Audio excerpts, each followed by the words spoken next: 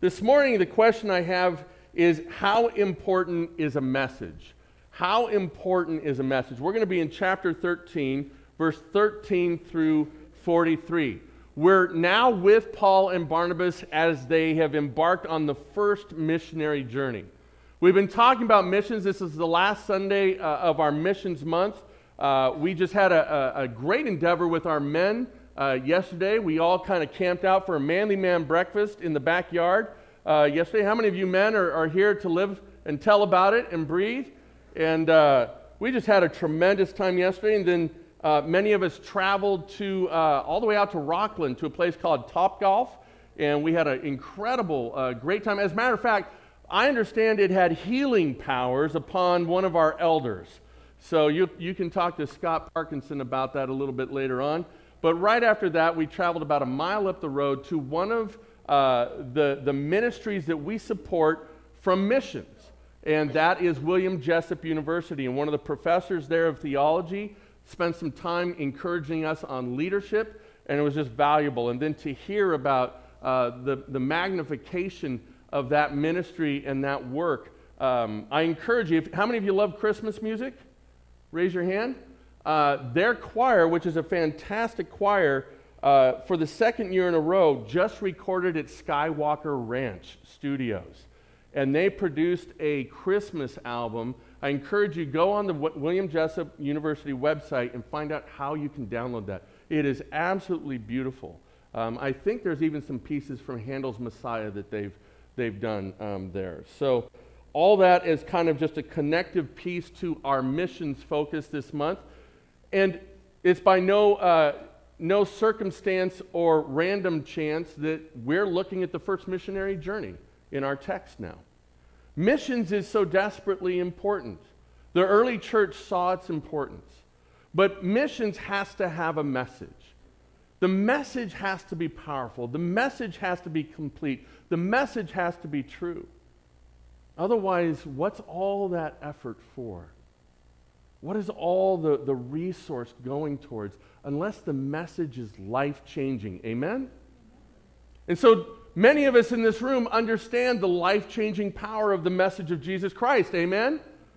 All right, we're warming up in the room. All right? So now we get to peek into the window of this first missionary journey. I do have to do a retraction. I was in the middle of study this past week, and again, when we're in the mission journeys, you're going to be doing a lot of geography, and I realized that I kind of just brain faded last week and was talking about when Paul and Barnabas and John Mark were on the island of Cyprus. Very good.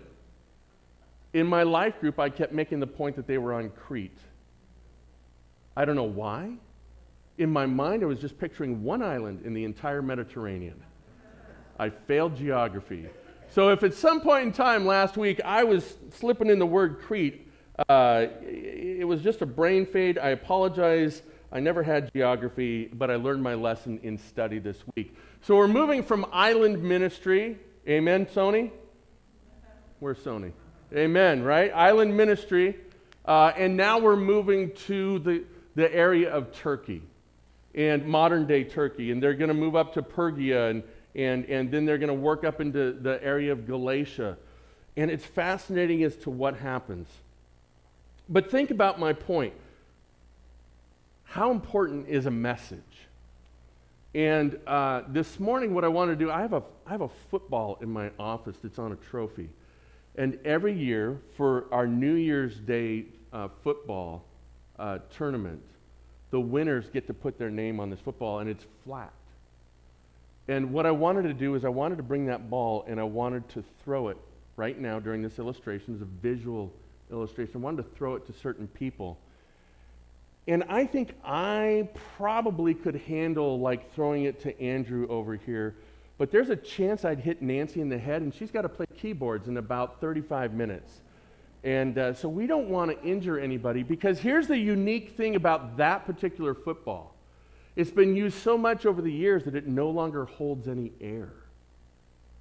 And I was excited about throwing a football. We all see a football. Some of us will watch football later today, and we kind of understand how to throw a football, and it has its function. When we see it, we understand the context around that football and what we're supposed to do and how to interact around it. Brothers and sisters, that was the message for 2 millennia for the law.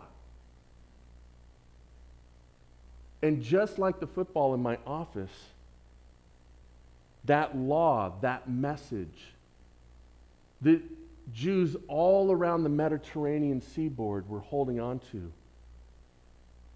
They were holding on to an object that was flat. It had purpose. When you looked at it, it made sense. It was a mechanism. It was a tool in order to understand God, to worship God.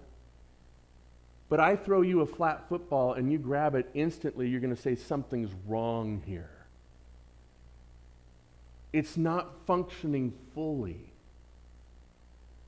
And so hopefully I'm setting that vision up in your mind right now without actually injuring Nancy. That's my whole objective this morning. You see, what's in a message is that there has to be something that actually works. There has to be something that reaches its fulfillment. I can have a football, but it's never going to fulfill its true potential. It can do some of what it's supposed to do, but it's never going to fulfill its full potential unless it is filled, unless it is complete. And the one in my office, even with all those signatures, is just not able to do the job completely. That's where we are today. And so Paul and Barnabas and John Mark are on a illustrious travel. They're on Carnival ship lines, right? They're on the Lido deck. And they're traveling to the southern coast of what is modern-day Turkey. We're going to be in this passage pretty heavy. Now, this is a passage I want you to make some notation. If you ever find yourself in a position, and again, speaking to this idea of what is in a message, right? What is in a message? How important is a message? This is one that you should mark, you should underline, you should put stars in your Bible. This is a great place to take someone who's asking questions about God. I've not come across a concise passage in Scripture yet that is more complete, all right? We're giving you that visualization today. More complete in its entirety as far as functionality of talking to someone about relationship with God and man and how does this work. Do I have you salivating yet? Because this is going to get really good. This is going to get really good. Let's read for a little bit. You got to stay with me. It's not going to be on. I would have burned up my keyboard today if I put all the scripture on the screens. There's nothing on the screens today. We're going to go old school here, kind of like old missions, right? We're just going to interact. And if you have a question, raise your hand. We're going to treat it like the synagogue today, okay? So let's read for a little bit, starting in verse 13. Now Paul and his companions set sail for Paphos and came to Perga in Pamphylia, or Persia. And John left them and returned to Jerusalem. This is the part where Christopher Nolan cues the music and it goes dong, dong, dong. Okay? Did you catch that? John Mark, one of the ones that was there in the garden, one of the ones that was connected to that upper room, who has lasted through all of these events that we've seen, the death, the burial, the resurrection of Jesus Christ, the formation of the apostles, not an apostle, but he's with all these guys, staying devoted, not getting dissuaded, not getting discouraged. He's a servant. He's seeing the establishment of deacons.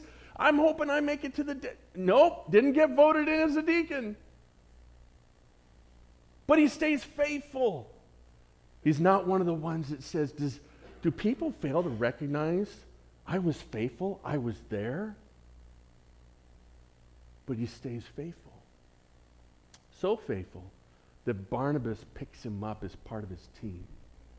as part of one of the preachers and preaching team of this first missionary journey based out of the Church of Antioch, right? No. John Mark was support. He wasn't part of the preaching team. That was Barnabas and Paul. John Mark is support. Now let me ask you something. As you put yourself and you empathize with this individual, would you start to question your value? Would you start to say, why is it that these guys are getting these opportunities to share the word when I was there and I was faithful and I've played the role of the good soldier? Have you ever been in that position? And yet I'm not getting recognized. I'm not getting recognized. Now, we don't know that he wasn't getting recognized. I'm injecting a little bit here. Why? Because we don't know why John Mark left. But John Mark left right in the middle of the journey. And the reality for us is some things never change when it comes to what it means to being a servant of Jesus Christ and doing ministry. If you've ever been weary in the ministry that you have done, I'm going to give you a 30-second window. I'm going to ask that God turns his face away and you get to raise your hand and admit that nobody's, we're going to shut down the camera. No, we're not going to shut down the camera. We're going to be watching all of you that raise your hands. If you have ever grown weary in the midst of a ministry and just saying, this isn't worth it, raise your hand. Yeah. There's a little John Mark in all of us, isn't there? Now what happens is we don't know exactly why John Mark left.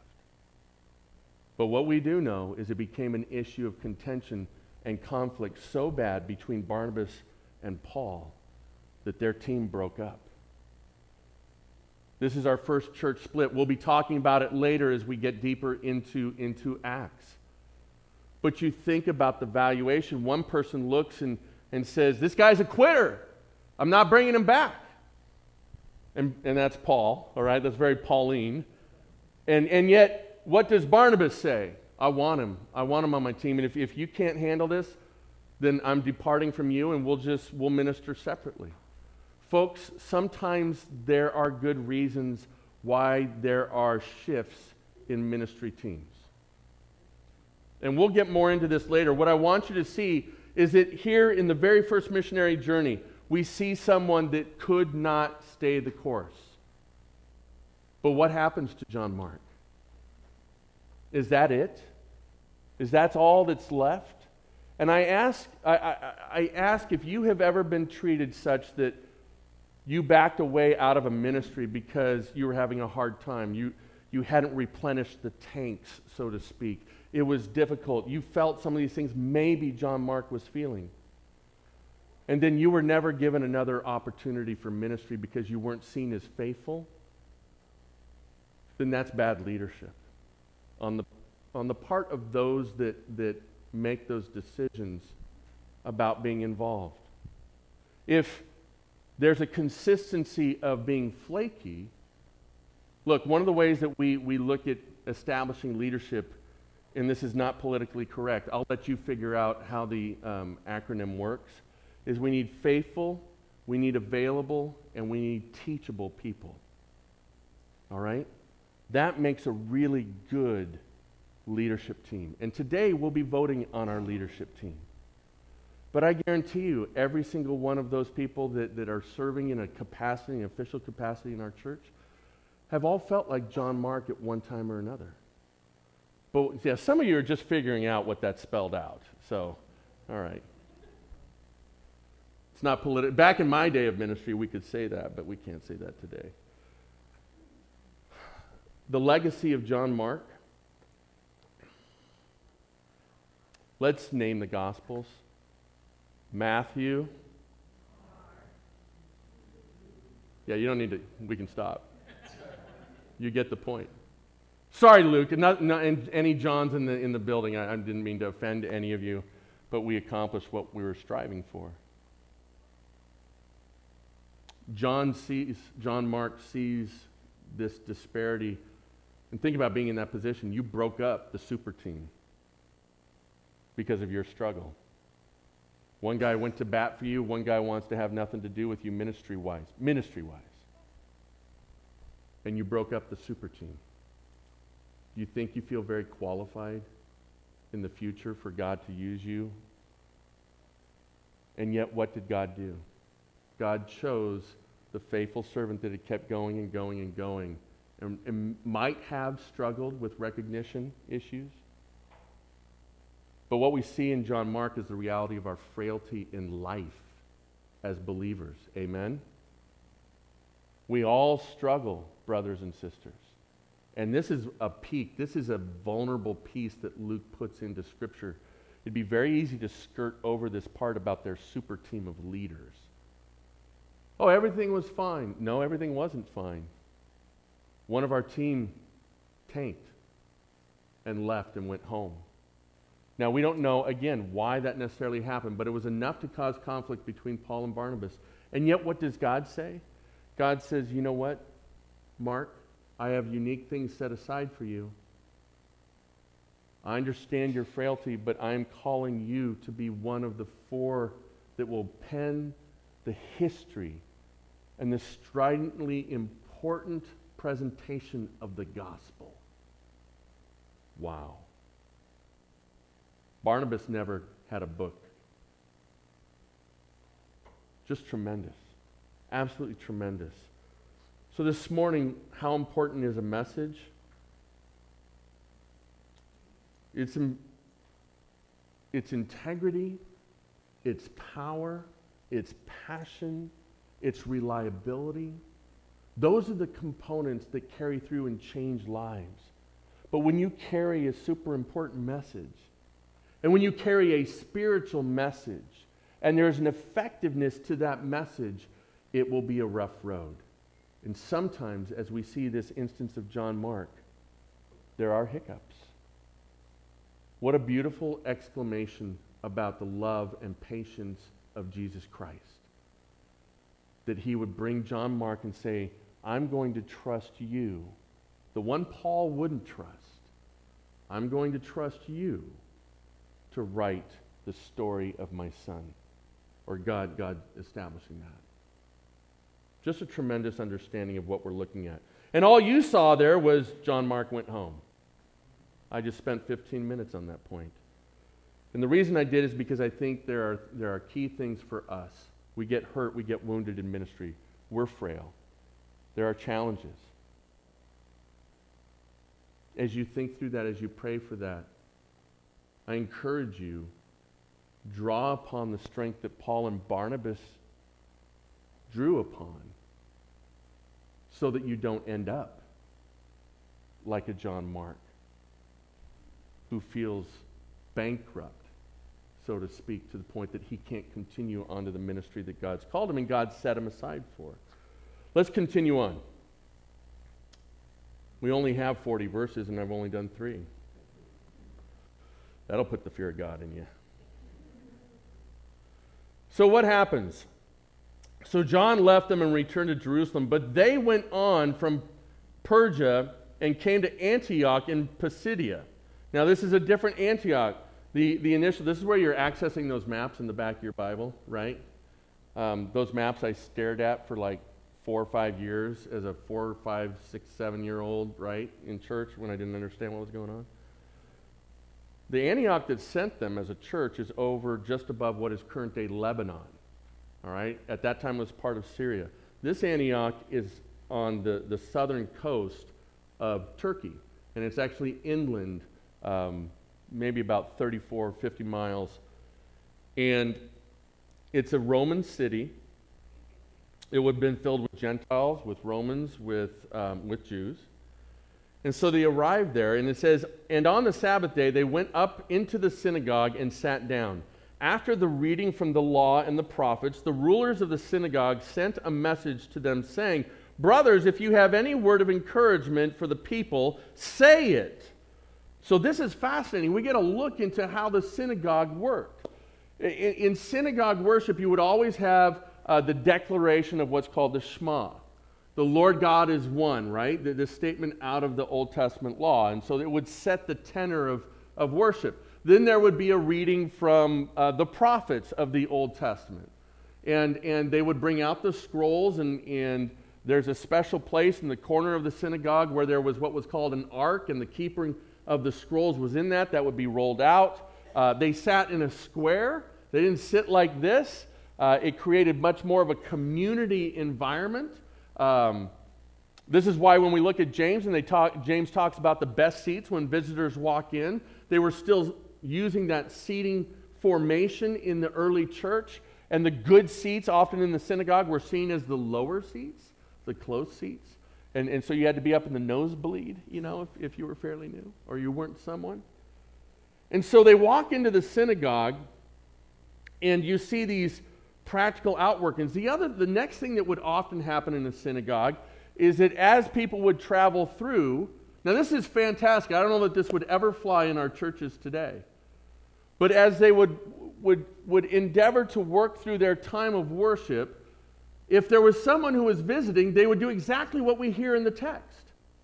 They would invite that individual to stand up and give, what did you hear there? A word of what? A word of encouragement for the brothers. Later in our service, you are going to have an opportunity to do that. We're not just going to be mere hearers of the word today, we're going to be doers. Amen? So you will be given opportunity to stand up. Please don't make it as long as what Paul says. Okay? But this is the picture of, you're getting a little window into what synagogue worship was like. Kind of fascinating, right? We think of Pharisees and rabbis as these hierarchical individuals that wanted a lot of control. Well, yeah, that's who they were.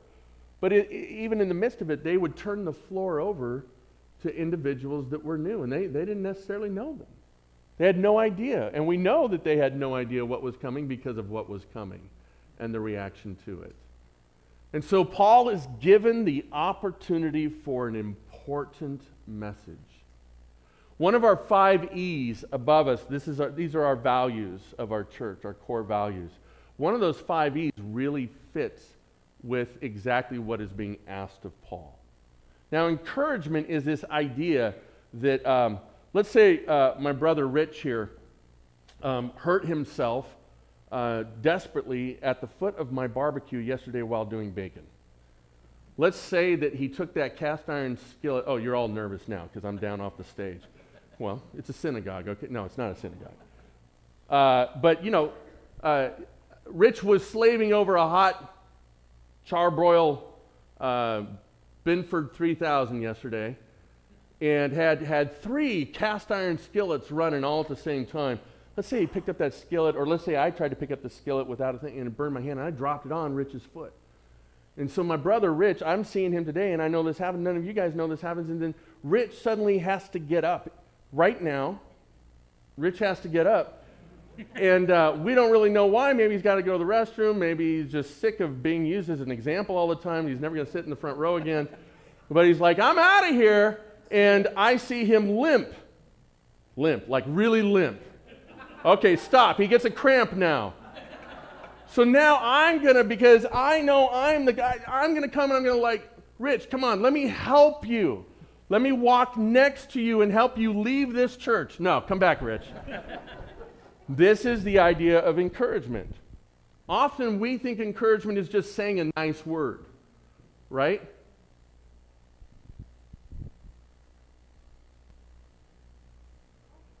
This rose, I have no idea why this rose is here. Actually, I think I know why this rose is here. They're both sitting in the same spot. This is right? Okay. It gets a little confusing. Because in this spot, you all have your spots. I don't know if you know it, you all have your spots. We were talking about this in our men's trip yesterday. You all have your spots that you sit in. And some of you like to warm yourselves over here, which is really dangerous. Actually, I've seen Rihanna get up and sit in the windowsill on occasion, okay, which she is free to do in synagogue worship. Okay. But this rose, y'all know why we have roses, right? A single rose. What are we signifying with this encouragement? A new life. And James and Valerie, you may not know, but this rose is for your wonderful baby daughter. And it's Ava, correct? Ava, this rose is for you. So we just want to say celebration and congratulations. So a lot of that nobody would understand, which is usually how my messages go. But the reason this gets confusing is these are new grandparents as of Friday afternoon. And so, yes. Oh, and Sinette, yes. And Sinette and Nabil, yes. So another group that sits over here most of the time, Stephen and Holly Gadd, have a new son. And so far, we understand there's no name yet. Ezra Jacob. Ezra Jacob. Fantastic. So see, this is what's called an encouraging word. Do you feel encouraged? I hope so. Say yes. Okay, good.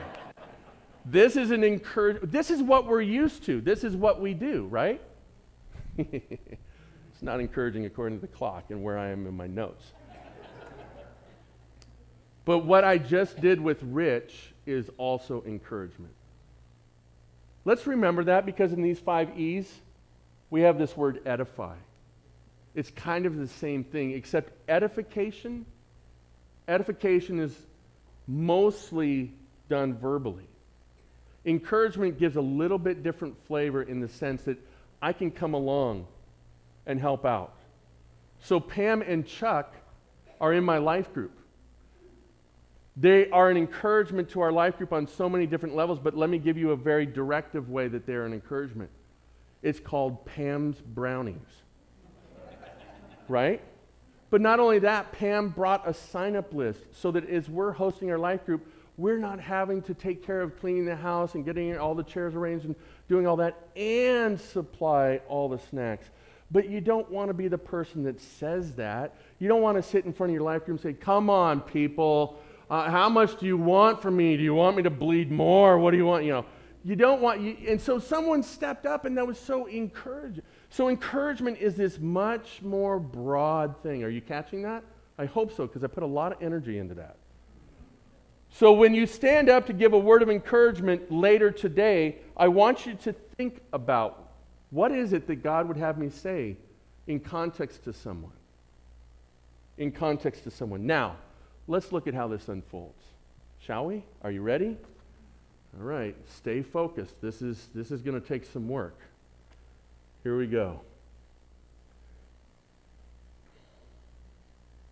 So Paul stands up to give a word of encouragement. He stands up, verse 16. So Paul stood up and motioning with his hand said this, "Men of Israel, and you who fear God, listen."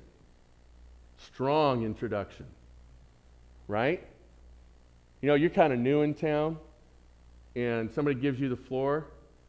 Probably a good idea to kind of run with the humility angle.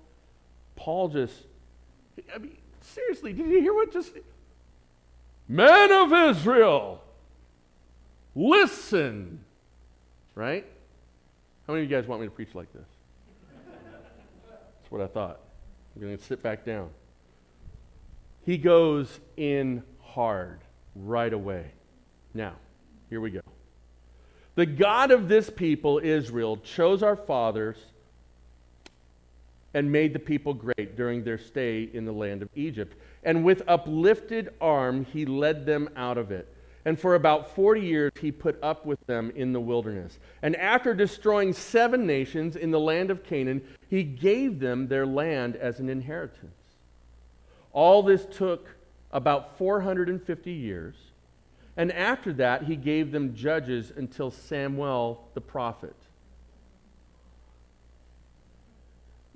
If I talk about it, we're going to be here for an hour. We lost our Samuel prophet this past week. He's doing well. Then they asked for a king, and God gave them Saul, the son of Kish, a man of the tribe of Benjamin, for 40 years. And when he had removed him, he raised up David to be their king, of whom he testified and said, "I have found in David, the son of Jesse, a man after my heart." How many of you have heard that statement? David was a man after God's own heart, and you never knew where that was in Scripture. Here it is. who will do my will. Of this man's offspring, God has brought to Israel a Savior, Jesus, as he promised. Before his coming, John had proclaimed, John the Baptist, a baptism of repentance to all the people of Israel. And as John was finishing his course, he said, "What do you suppose that I am? I am not he," meaning the Messiah. "No, but behold, after me one is coming, the sandals of whose feet I am not worthy to untie.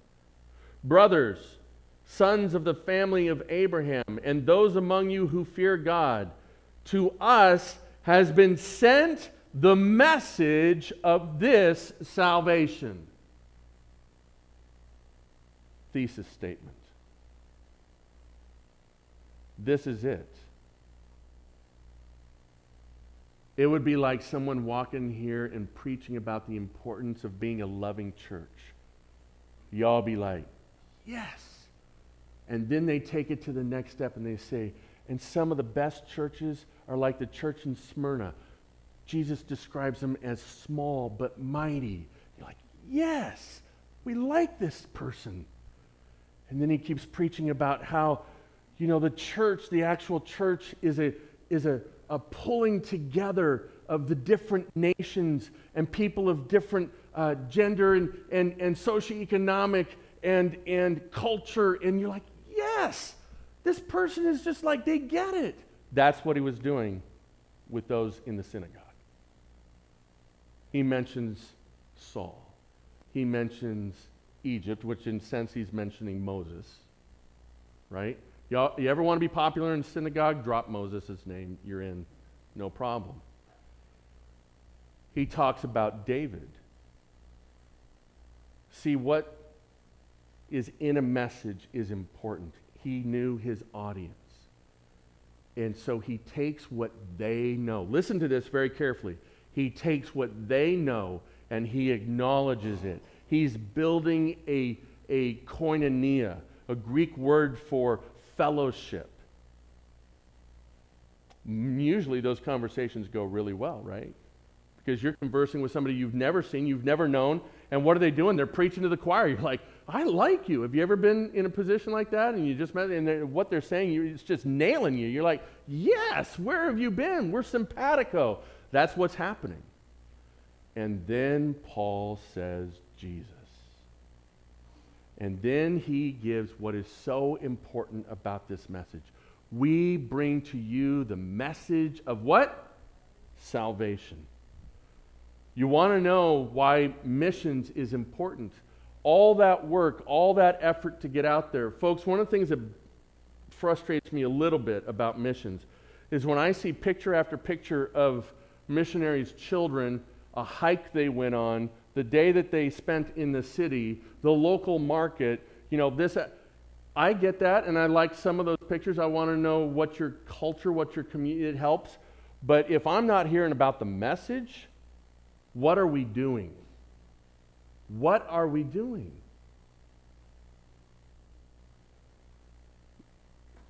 Paul said to the church at Rome, how beautiful are the feet of those who bring good news. How will anyone hear unless someone what? Speaks.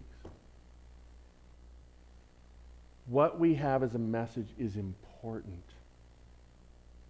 The content of that message is important. And you see what Paul's doing here, right? The whole front side of what he's talking about just speaks to their hearts. They're like, yeah, we like this guy in his group. And then he says, and here is the most important thing about that message, Jesus. So he goes on and he says this about Jesus, because now he's going to teach them something new. For those who live in Jerusalem and their rulers, because they did not recognize him nor understand the utterances of the prophets, which are read every Sabbath, fulfilled them by condemning him. Now he's speaking specifically to how they interpret things, how they see things, and he's speaking to them because they can relate to those that are in Jerusalem. You think about a Jew who's hearing about those who came from Jerusalem and the connectivity, right? It's like being away from the church that you love, and all of a sudden we send an emissary out there. And you're saying, wait, you were in Jerusalem? You knew the Senate? You knew the Jewish people? You knew the high priest? What are they doing? What are they saying? Let me tell you. They crucified this Jesus. Why? This was going really well, but now our leaders in our national office didn't understand this and crucified him? What are you talking about?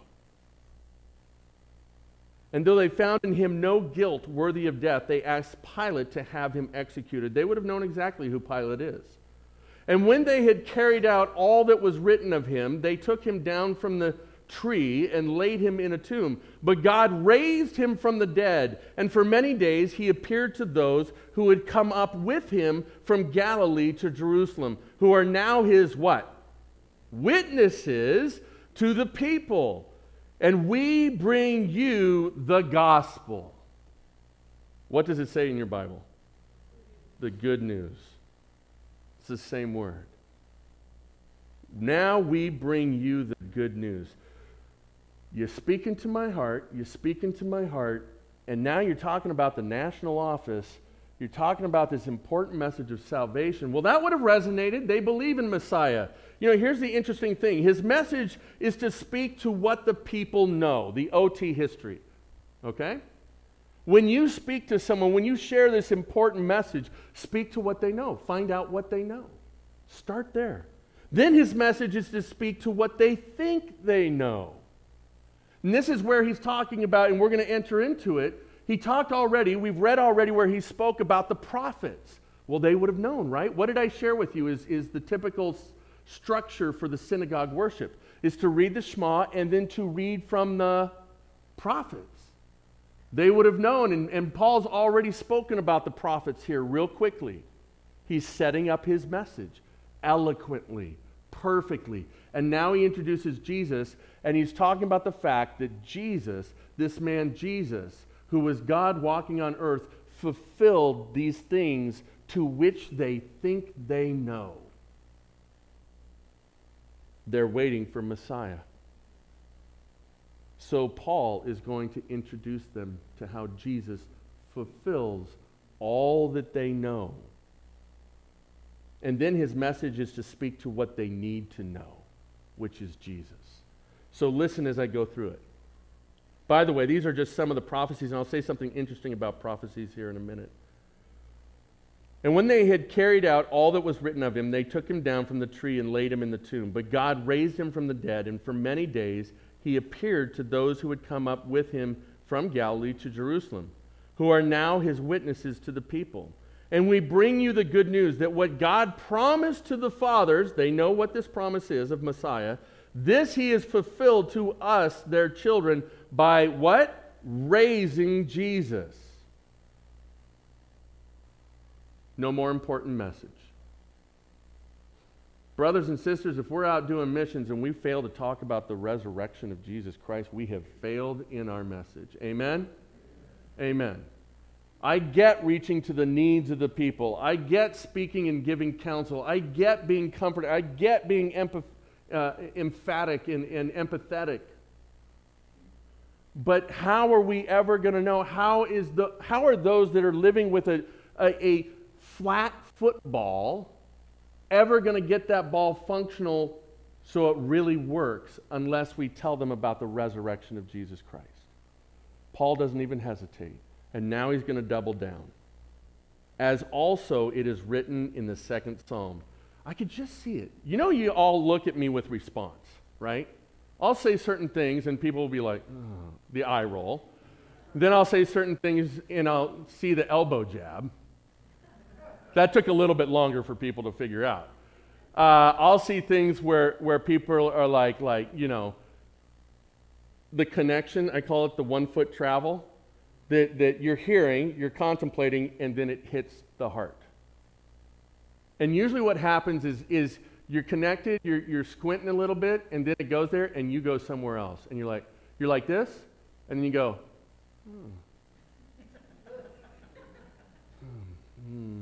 or, right? The message, if it is important, and I can just see those in the synagogue doing this. he talks about, and just think about the nationalism. I don't know you're going to get any stronger nationalism than those who are Jewish at this time in the first century. And so they're like, yes, yes, yes, Jesus and our national office killed him. Well, they must be right. And then you're saying he raised him from the dead? Okay, I'm kind of still interested. Okay, I see that in your faces. So let's go back. Let's go back to what you think you know. That's exactly, Paul's masterful. By the way, this started with, hey, does anybody have anything exciting to say today? You think he's working on it on the Carnival Cruise Line on the Lido deck in a sun chair? Yeah. He's just stepped up boldly on Cyprus, and he saw how God used it to change the heart of a leading Roman official. He's like, I got to up my game, man. I got to be prepared in season and out of season, his very words to Timothy. So I'm going to have that sermon that's always in my back pocket because you never know what's going to happen. Boom, we're in Antioch. Hey, guys, isn't this cool? They got the same name in the city of the one that sent us. There's just connective tissue here. Hey, if anybody has a word of encouragement, Paul's like, I got one right here. Okay. We need to be prepared like that. So Paul doubles down. Watch this, and we're going to finish out with this. So he quotes Psalms in the second Psalm. You are my son. Today I have begotten you. They believe in this. They're still waiting for it to be fulfilled. They don't know what's been fulfilled in Jesus. And as for the fact that he raised him from the dead, no more to return to corruption, he has spoken in this way, I will give you the holy and sure blessing of David. Therefore, he says also in another psalm, you will not let your Holy One see corruption. For David, after he had served the purpose of God in his own generation, fell asleep and was laid with his fathers and saw corruption. But he whom God raised up did not see corruption, that meaning the body decaying. There was no decay, all right? And the interesting thing in subnotes that many of you probably heard is that as he speaks this important message to these individuals that are Jewish and the connective tissue to David and the messianic line coming through David, some wanted to interpret that David was connected to that. They said, no, he's not writing about himself. You know why? Because you can go to Jerusalem and you can see the tomb of David, and he's in there. And the body is decayed. This cannot be about David. He's talking in a prophetic sense about Messiah. You will not let your Holy One see corruption. For David, after he'd served the purpose, I already read that, verse 37, but he whom God raised up did not see corruption. Let it be known to you, therefore, brothers, that through this man forgiveness of sins is here we go. Here we go. He's like, I put away what you think you know. We've covered that one. And now, ABC, right? What does ABC mean? You're like, is that a theological term? It's a sales term. Nice! That's my disciple over there. I just want you guys to know that. Well done.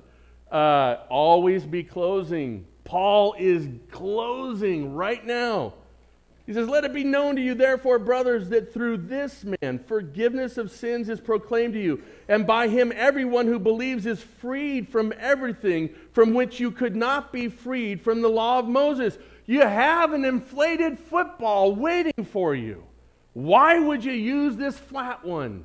Unless you're Tom Brady. I'll move on. My team's playing those cheaters in a little bit. Beware, therefore, lest what it is said in the prophets should come about. Look, you scoffers, be astounded and perish, for I am doing a work in your days, a work that you will not believe, even if one tells it to you. I believe this is in Habakkuk.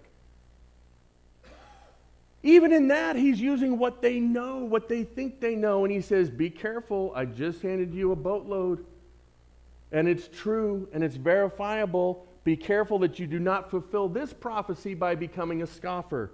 What happened? So what happened with this future of what they need to know? Well, the effectiveness of this important message becomes on display in 42-43. You know, a pastor or a Bible study leader or a parent to their child can speak an important message over and over and over. I'm going to speak about James and Velia over here. Is there some, I'll call him J-Man. Actually, I've never called him J-Man, but I'm going to call him J-Man now. All right? You're looking good. That's a nice tie. Now, this young man has been attending our youth group for, 2 months? A couple months, maybe 3 months? And we can see the important message that James and Velia are investing in their son. It is evident by how he walks, how he carries himself, how he communicates. We can see the important message. What happens in this story? Paul gives this beautiful, eloquently put together message of the importance of the whole economy of God and man. There is a new thing. There is a better thing. Yes, we had the football here. It looked great, but it was insufficient. Now it has been fulfilled and inflated and is fully functional for your joy and for your pleasure and for your effectiveness. It's called Jesus Christ was raised, and there are witnesses.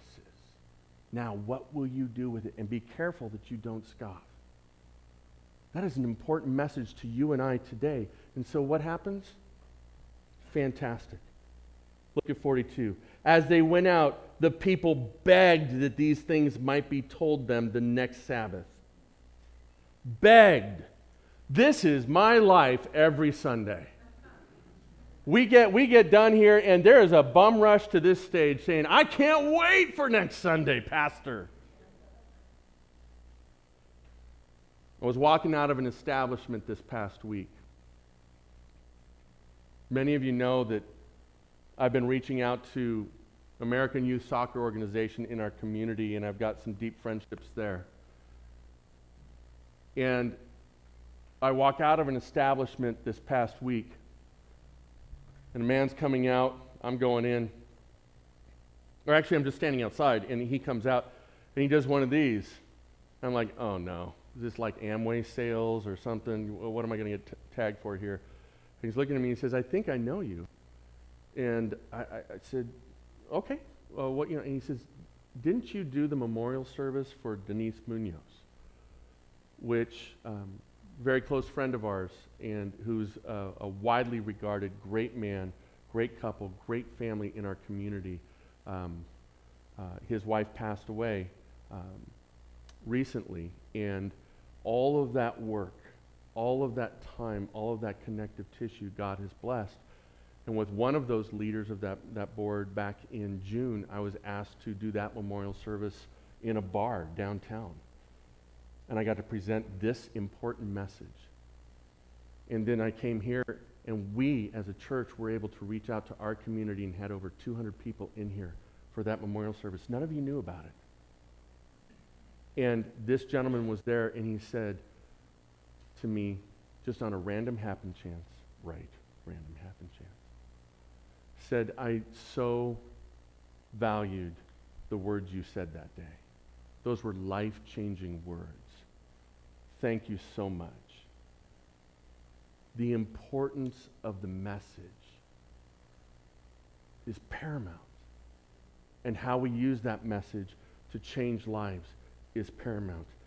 I didn't finish the very last verse. I like this because I got with this whole thing of people begging that these things might be told to them the next Sabbath. And after the meeting of the synagogue broke up, many Jews and devout converts to Judaism followed Paul and Barnabas, who, as they spoke with them, urged them to continue in the grace of God. They bought the message. How Paul presented this important message was so strong, and the Spirit was so connected to it. You talk about a word of encouragement? Look at the response. You want to know if you're giving a word of encouragement? Look at the response. And these individuals came and they begged, please return next week. And then it's over. Let's go home. And these people followed them. Couldn't get enough because of the importance of that message. Does that message have that importance for you today? I pray that it does. I pray what you just heard, which is a beautiful presentation of God and man, and God working with man, that what you would choose is not the deflated, inefficient ball that served a purpose for a time, but now with your salvation rooted in Jesus Christ because of its effectiveness, that he was raised from the dead, and he has power over sin and death, that you believe in that and that you're willing to follow that. You know what's interesting is here's how we sealed the deal in America. This dates back to the Civil War. You know, a lot of our missionaries learned this, a lot of our churches learn this, that to really know if somebody is going to commit, you do what? You pray a prayer. You pray the sinner's prayer. You know that sinner's prayer never existed before the Civil War in the United States? Let me tell you what existed. What you just saw on the page. The evidence that you were a disciple of Jesus Christ was that you were willing to, according to Christ's words, that you were going to leave your life behind. You were going to leave your family. You were going to leave your work, and you were going to what? Follow. And what did these individuals do? Without even being asked, they followed.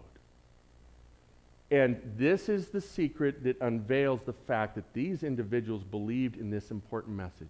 That Paul and Barnabas encouraged them to pursue, investigate, seek, look into. No, the word is continue.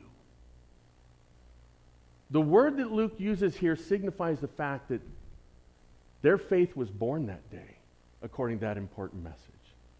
My prayer is today, if there's anyone here, that you hear this message, that the Holy Spirit reveals it to you, and that you are saying, I don't want to deal with an insufficient message. I want to deal with one that is powerful, that has the opportunity and the promise to change my life and lead me from darkness into light. I don't fully get it, but it pulls me, and therefore I want to follow.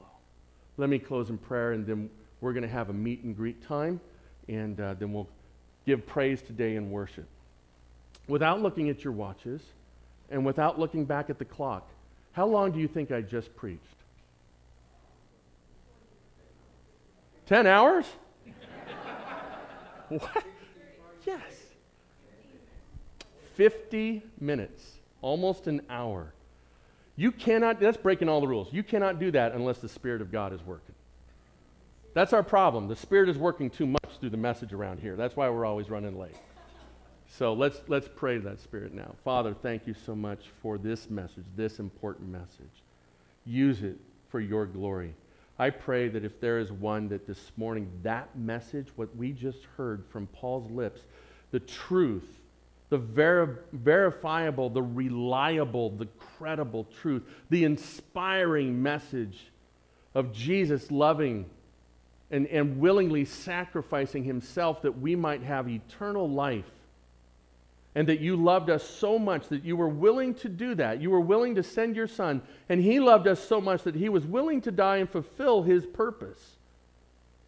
And that we can take stock and hold to the idea that death had no victory. Death has no victory over a believer in Jesus Christ. Because as Christ was raised as promised, we can bank on the same promise that we will be raised for eternal life.